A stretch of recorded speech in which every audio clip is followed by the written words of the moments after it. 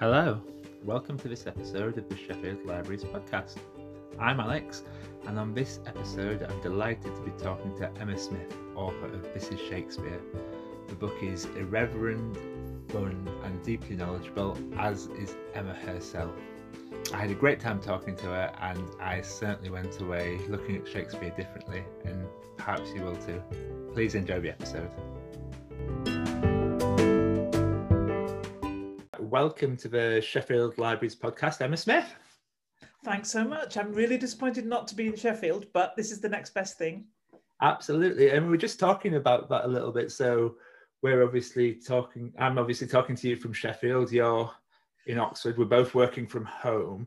And of course, Shakespeare wrote or lived through times of pandemic as well. So I was just wondering if you could talk to us a little bit about what pandemic life was like for the Elizabethans and how Shakespeare would have dealt with that. You know, I've been thinking about this such a lot. I mean, I knew that there were outbreaks of bubonic plague in the Elizabethan and early Jacobean time, and I'd never really, it never really connected with me as a useful context for Shakespeare. And I've thought so much about it this summer. It's a really good example of how Shakespeare's plays change for me according to, things that are happening in our world that he couldn't know anything about. So bubonic plague was spread by fleas, rat fleas. So it had a different form of transmission from our own pandemic. And really, it was just a thing that people had to live with, or in some cases die with, by which I mean they just had outbreaks of the plague at a pretty low level, then severe outbreaks, usually in the spring and summer, and then some longer periods.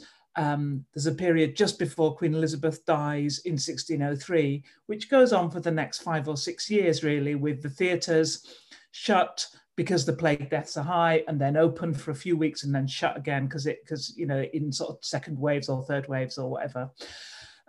So I guess it was something that was always there, and you must have found ways of dealing with it.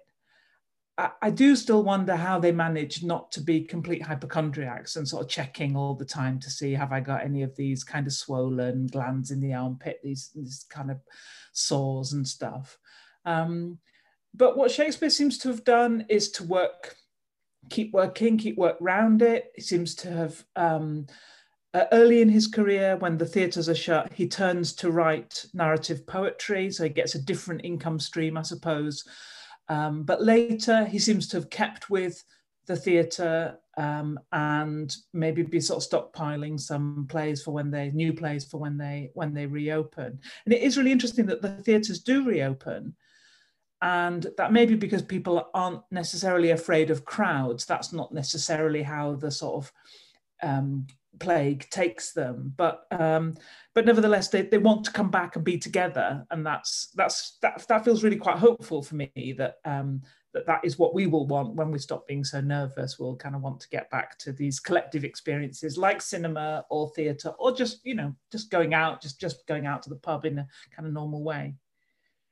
So it feels like sort of like over 400 years, not lots has changed overly much in terms we're closing down the theatres and everybody hunkers down a little bit. And that's absolutely true. And before, there's I've looked at these plague publications. So Shakespeare doesn't ever write directly about the plague, but lots of other people are writing and publishing stuff, and they're publishing stuff about how to protect yourself from plague and all of this.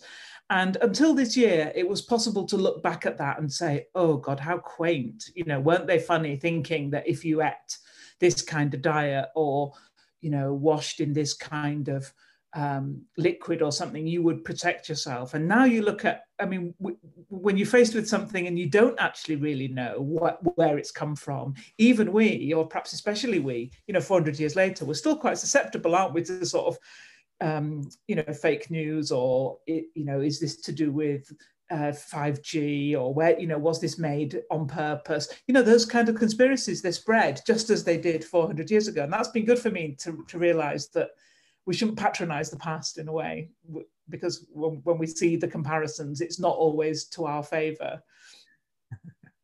Thank you.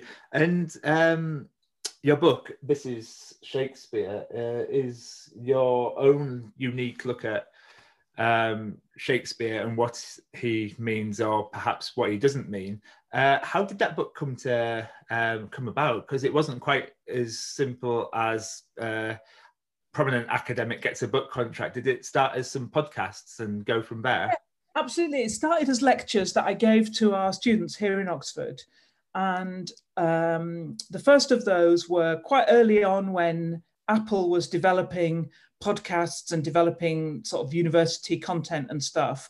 And they asked the university if they were interested in sort of piloting that. And I said, yeah, that'd be interesting. I didn't think anybody would listen to them other than my own students, but that they might find it a bit more convenient to hear them in their own time.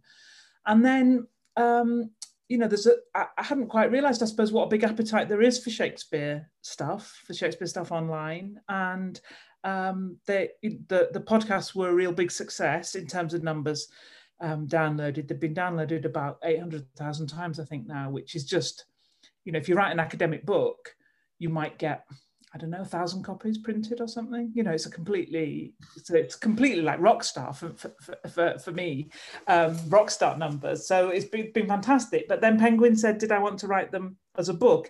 And it was interesting. I wasn't too keen, because I thought, well, these are already out there. But it was fun rewriting for the book and revisiting some of them. And it's been great sort of having a chance to talk to people about it since it's come out. And are you surprised that there's still that appetite for Shakespeare then? Because in the book, you write quite irreverently about Shakespeare. I think it's the first sort of like book where the first page we've got blah, blah, blah on it, for example, in that sort of in an academic setting, but it's not really an academic book as such, is it? No, sorry. No, I was trying to, I suppose it comes out of stuff. I've done quite a lot of talks in theatres and talks in libraries and talks in schools, actually, which I've really enjoyed. And I've enjoyed what people are asking and how they're approaching Shakespeare in different contexts, some where they've got to do it, like at school, and some where they've chosen to do it, like going to the theatre. And that's made me think, it's been really good for me as an academic. Quite often academics tend to assume that their main audience is other academics. And that's never really sat so well with me. And I've really benefited such a lot from talking with people who've got all kinds of insights into these works. So I wanted to write for that more general audience, and also to say sometimes, not all of Shakespeare is brilliant. We don't have to be completely reverent to Shakespeare. He's not like a god or something. Sometimes some bits of it are boring. It's all right to cut Shakespeare. In fact, I think it's a really good idea to cut it. Those kinds of things. So I thought I could maybe blow away a few cobwebs. That's fantastic. I just wanted to ask you about the title. So I read it as This is Shakespeare. It's quite a bold, definitive title, almost macho to a certain degree. Like you're really putting a flag in the ground for your book. But actually, when you read in the book's almost sort of like saying the opposite to me in terms of this isn't Shakespeare almost. So how did you come about that title? Is it kind of like is it a playful thing deliberately, or am I just misreading? No, Alex, you're absolutely right. I mean, in a way that the title came in conversation with the publishers, and they wanted a strong title, and it is a strong title. We had a big argument about whether is had a capital I, and whether you were stressing is or whether you were stressing this or Shakespeare. I've always been a little bit uncertain about it because it's a bit too emphatic. And one of the things, when I try and gloss what the title means for me in the book, I say Shakespeare, the Shakespeare that this is more kind of multi-sided, more ambiguous, more gappy. This the word that I use throughout the book has got more sort of space in it and more uncertainties, and that's the space for us or for directors or for different people at different times to kind of insert their own experience of the world. Yeah, and that's kind of was going to be my next question. So I think one of the big run-throughs of the book is that idea of gappiness, that you say, which isn't sort of like a term that I've been familiar with before. Would you be able to talk about that a bit more and just explain what it means, and maybe in terms of Shakespeare and how that works? Yeah, brilliant. I mean, it isn't a proper term. It's not like a technical term. I was trying to think about. Sometimes when I've talked about it, people have come back at me with a much more elaborate kind of a Greek term, or people like a thing from the poet Keats, and they think it's kind of similar, and they all seem a bit arty-farty to me in a way. And because what I just wanted to say was, I don't think Shakespeare is complete. So I don't think Shakespeare's got all the answers.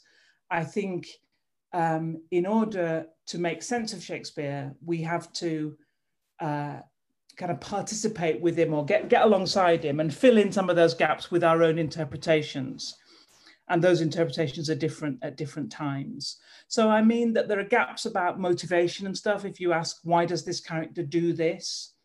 It's sometimes really difficult to answer that question.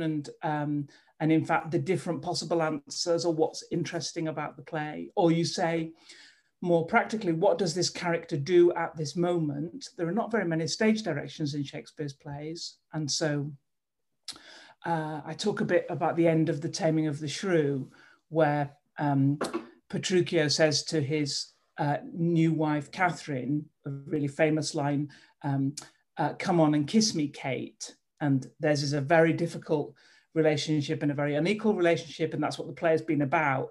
That's almost it's the last but one line of the play, but there's no stage direction to know whether they do or don't. And so I was trying to say that's a kind of a gap, and it's a gap that if you were a director or an actor, you would want to think about and think, what does this mean for us now? So I hoped it would be a kind of enabling thing, rather than what we sometimes get from sort of Shakespeare at school or Shakespeare in other parts of culture, is a sense that we're trying to decipher what Shakespeare means, and there is the meaning there, but it's locked up in this really difficult language, and we've got to work really hard to get it out. I was thinking, I don't think that's not how I see Shakespeare at all. I think it's a more open than that. Yeah, The Taming of the Shrew's really good example. I picked up on that one just because I did that for A-level, sort of back in the dark ages. And when we did that, it was a very sort of like set way of this is what this play means, and in this speech they mean that. But it strikes me that The Taming of the Shrew itself is very sort of like ambiguous, and almost depends on how it is played on stage, or how a director or actors interpret it. Yeah, completely. When I started the lectures that were the sort of genesis of this book, I used to begin each lecture with a kind of just a synopsis of what the play was about. So I wasn't assuming that people already sort of knew it in a lot of detail. And I really found it impossible to make a synopsis of The Taming of the Shrew, because whether you say this is a story about how a wife tamer subdues his kind of feisty wife and breaks her spirit, or whether you say this is about two idiosyncratic kind of crazy types meet each other and they kind of challenge social expectations, or whether you say she's a woman who continues with her own secret kind of defiance, irrespective of what he and her father want. They're completely different plays, and they're all possible, but you can't even necessarily agree on a sort of outline of what the play is and then say, okay, let's talk about the twiddly bits. It's not the twiddly bits in Taming of the Shrew, it's the actual basis of what you think this play is about and how you talk about it. Yeah, it's a great example of the gaps. The other one I was really interested in asking you about was A Midsummer Night's Dream, because I've got a young son, and CBeebies do a version of A Midsummer Night's Dream, and it's all great fun, and we have Mr. Tumble is Bottom and all the characters, and it's quite twinkly and smiley and safe. But you argue that that A Midsummer Night's Dream is actually something really quite different to that. Could you talk about that a little bit for me? Because I found that was a really interesting way to look at A Midsummer Night's Dream. And it really had me sat there thinking, oh yeah, okay, you had me completely convinced. Oh, well, that's, I mean, it is a play that's really great for children. It's often the play that parts of which children do, you know, the kind of fairy speeches or the kind of magic of Puck or something. I've been to productions which have been really magical and really had lots of children in the audience, and they've really, really enjoyed it. So I don't sort of want to take that away, but I suppose what I was trying to think about was Midsummer Night's Dream as a play for grown-ups. And there's one picture of Robin Goodfellow, who's the Puck character, the mischievous character in Midsummer Night's Dream. There's one contemporary illustration of him. And I mean, it's very, very unsuitable for children. He's like a kind of fertility figure, let's just say. Let's spare everybody's blushes. But it's a very adult theme, it's adult content. And that made me think again about the sort of the circulations of sex and desire in the play, and how very kind of risque they are. You know, Titania falls in love with Bottom, dressed, who's got a donkey's head on, and she takes him back to her bower. And since the Victorian period, there's been sort of sweet illustrations of him there and having his ears stroked or something. And I just think the Queen of the Fairies and this kind of donkey man, I don't think they're going to be stroking stroking with flowers. I don't think that's what's going on in the play. And I think when Bottom wakes up and realizes and sort of remembers what's happened, he's thinking of something a bit more active than that. So I started to think about lots of ways in which the play looks as if it might be about romantic love, but is actually much more, is a bit darker than that, and is about the complexities and the painfulness and the embarrassment and the waywardness of desire, rather than the more symmetrical, he's with her and she's with him, and then they'll all get together at the end and it will all be fine. Yeah, because it's almost not even that bothered about the main romantic plot. You made the point well, and I was sort of like punching the air when you made it, in terms of the lovers in A Midsummer Night's Dream were actually quite difficult to tell apart, and I just thought that was me. So it was really nice to see somebody else sort of like making that point when I can't remember which is which. And you know, I made it so well that even that I did not intend to do this, but I mixed in the first printing, I mixed them up, and people kept writing say, I can't believe you're supposed to be a professor of Shakespeare and you said that it's so obvious. And you know, you get a block about things, don't you, when people keep telling you you keep getting something wrong, and then people keep telling you and you just can't remember. And I still can't remember which way around it is. I did correct it but I'd have to look it up. It was Hermia, and it must have been that she was wanted to marry Demetrius. I think it's that. Or is it the other way around? I don't know.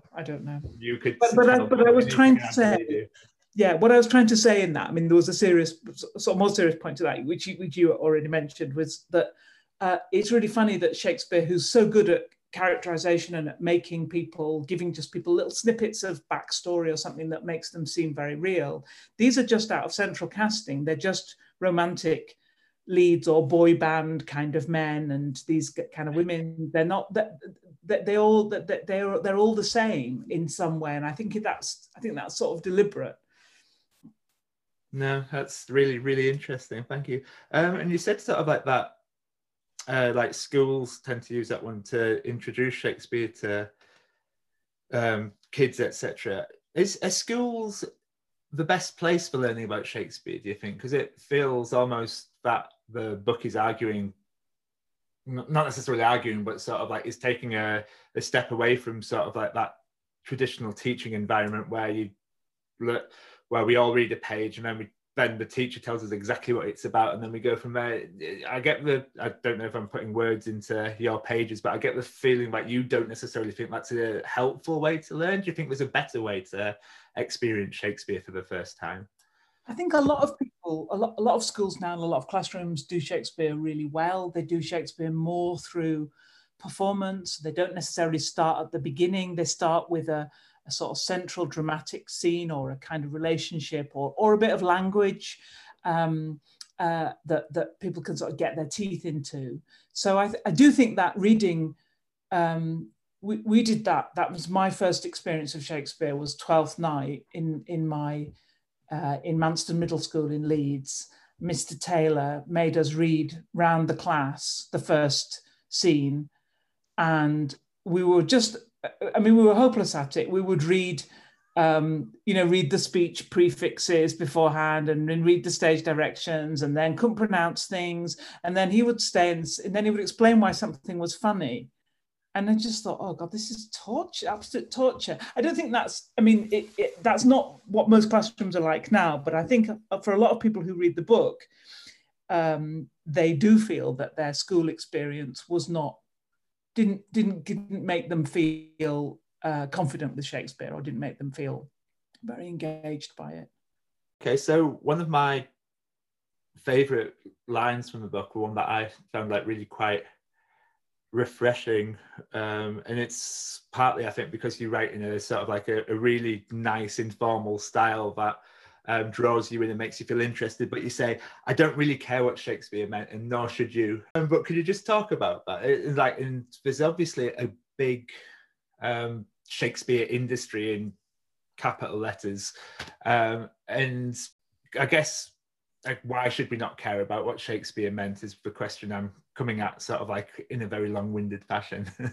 It's a really important question. I suppose I think in one way it's a practical response to the fact that we don't know what Shakespeare meant apart from these plays. That's what we've got. That's our evidence. So he's not like a modern writer who's done an interview or who's done a retrospective introduction to their reprints, or who has written an essay for this, for a magazine or something. There's no other evidence. There's nothing else other than these plays.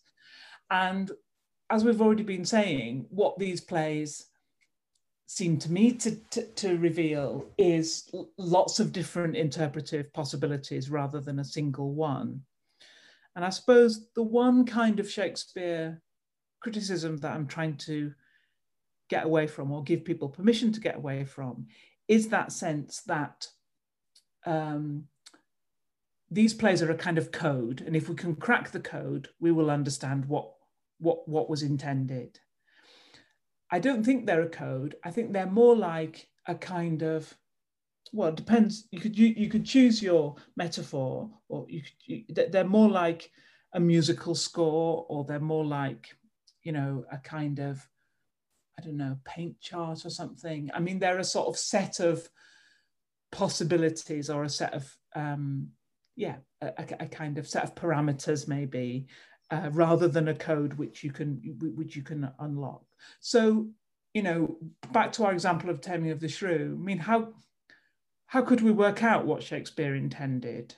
I guess, for some people it would be trying to work out what we think Shakespeare's relationship to his own wife was. Well, we haven't got very much evidence about that either, and you can take that in different ways. You could take that in the Upstart Crow way, if you've seen that comedy series where Shakespeare's wife is much more sensible, insightful, her own woman, but they're actually quite a close couple. You can take it, you could try and work that out, or you could work out, what do people think about proper relationships between husbands and wives. You'd look at different kind of evidence, but I don't think it's possible to know. And what seems more interesting to me is not what did these plays mean when Shakespeare wrote them, but what do they mean now?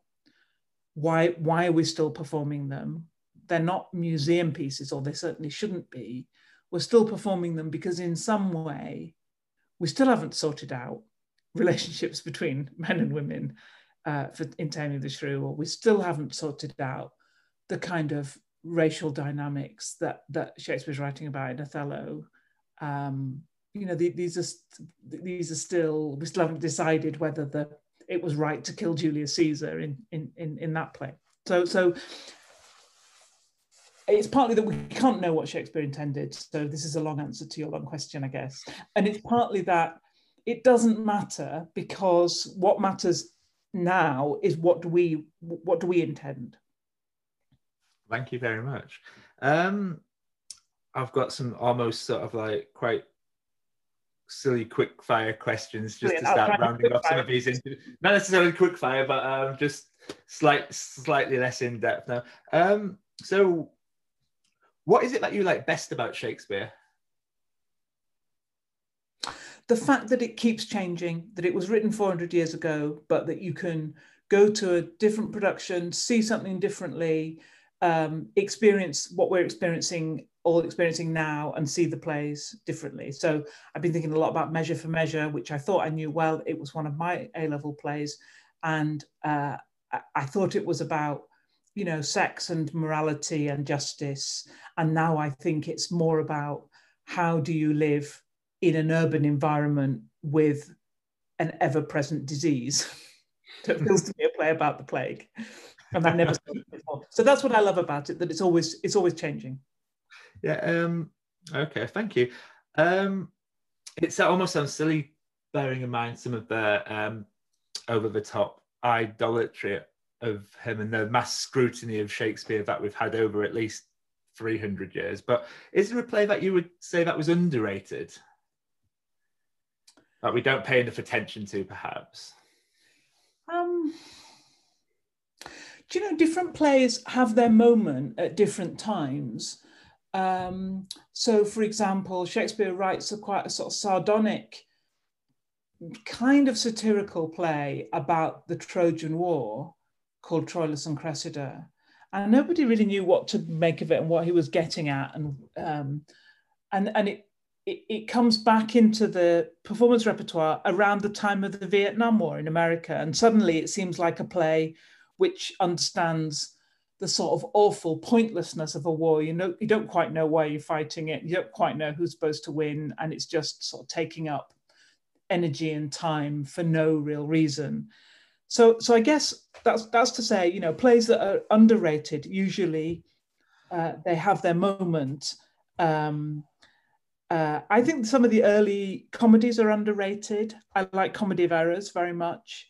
Often seems like a farce with two sets of twins, and it's got that rapid, slightly, I don't know, kind of Harold Lloyd sort of quality. You could imagine it with trick photography where they're all Harold Lloyd or something.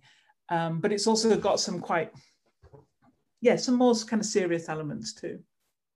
I'll have to go back to that, because I always have a trouble with some of the comedies. It always feels to me like if you're sitting in there, you're waiting to sort of like laugh at the joke because it says in your textbook that that's when you're supposed to laugh, and this is funny because. But that's really interesting. Thank you. And a chance to sort of like maybe slaughter some sacred cows.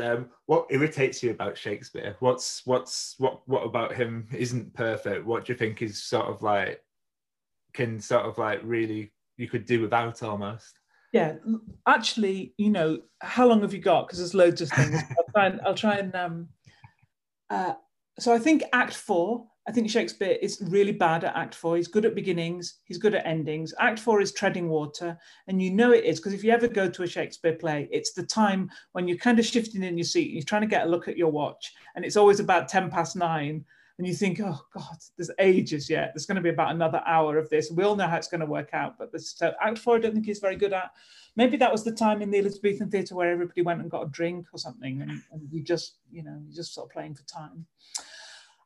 Like you, I find the comedies sometimes a bit difficult. I'm not so hey nonny no kind of. I don't talk about As You Like It in the book, because I don't much like it actually, and although liking plays is not the only thing. I find it a bit of a drag in the theatre. There's not enough happens for me.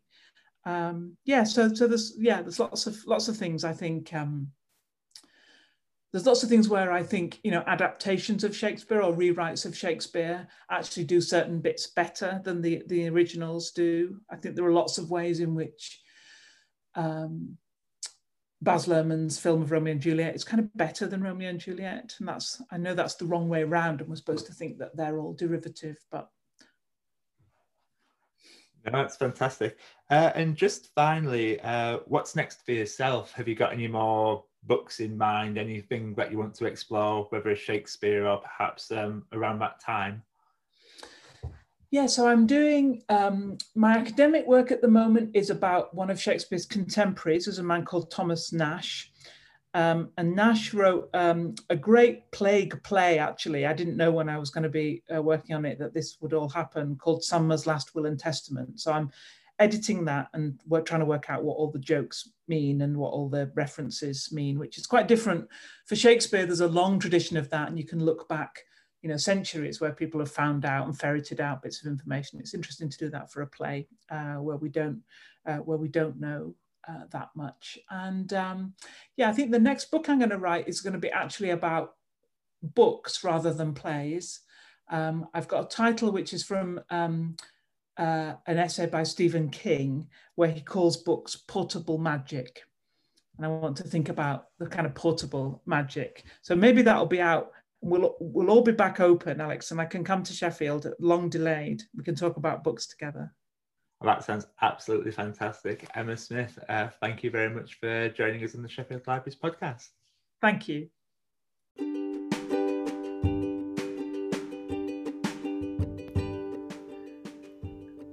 Thanks to Emma for a great conversation. And This is Shakespeare is available now, and it's a really fun and fresh look at Shakespeare and his plays. Thank you for listening, and hopefully we'll be hearing again from you soon.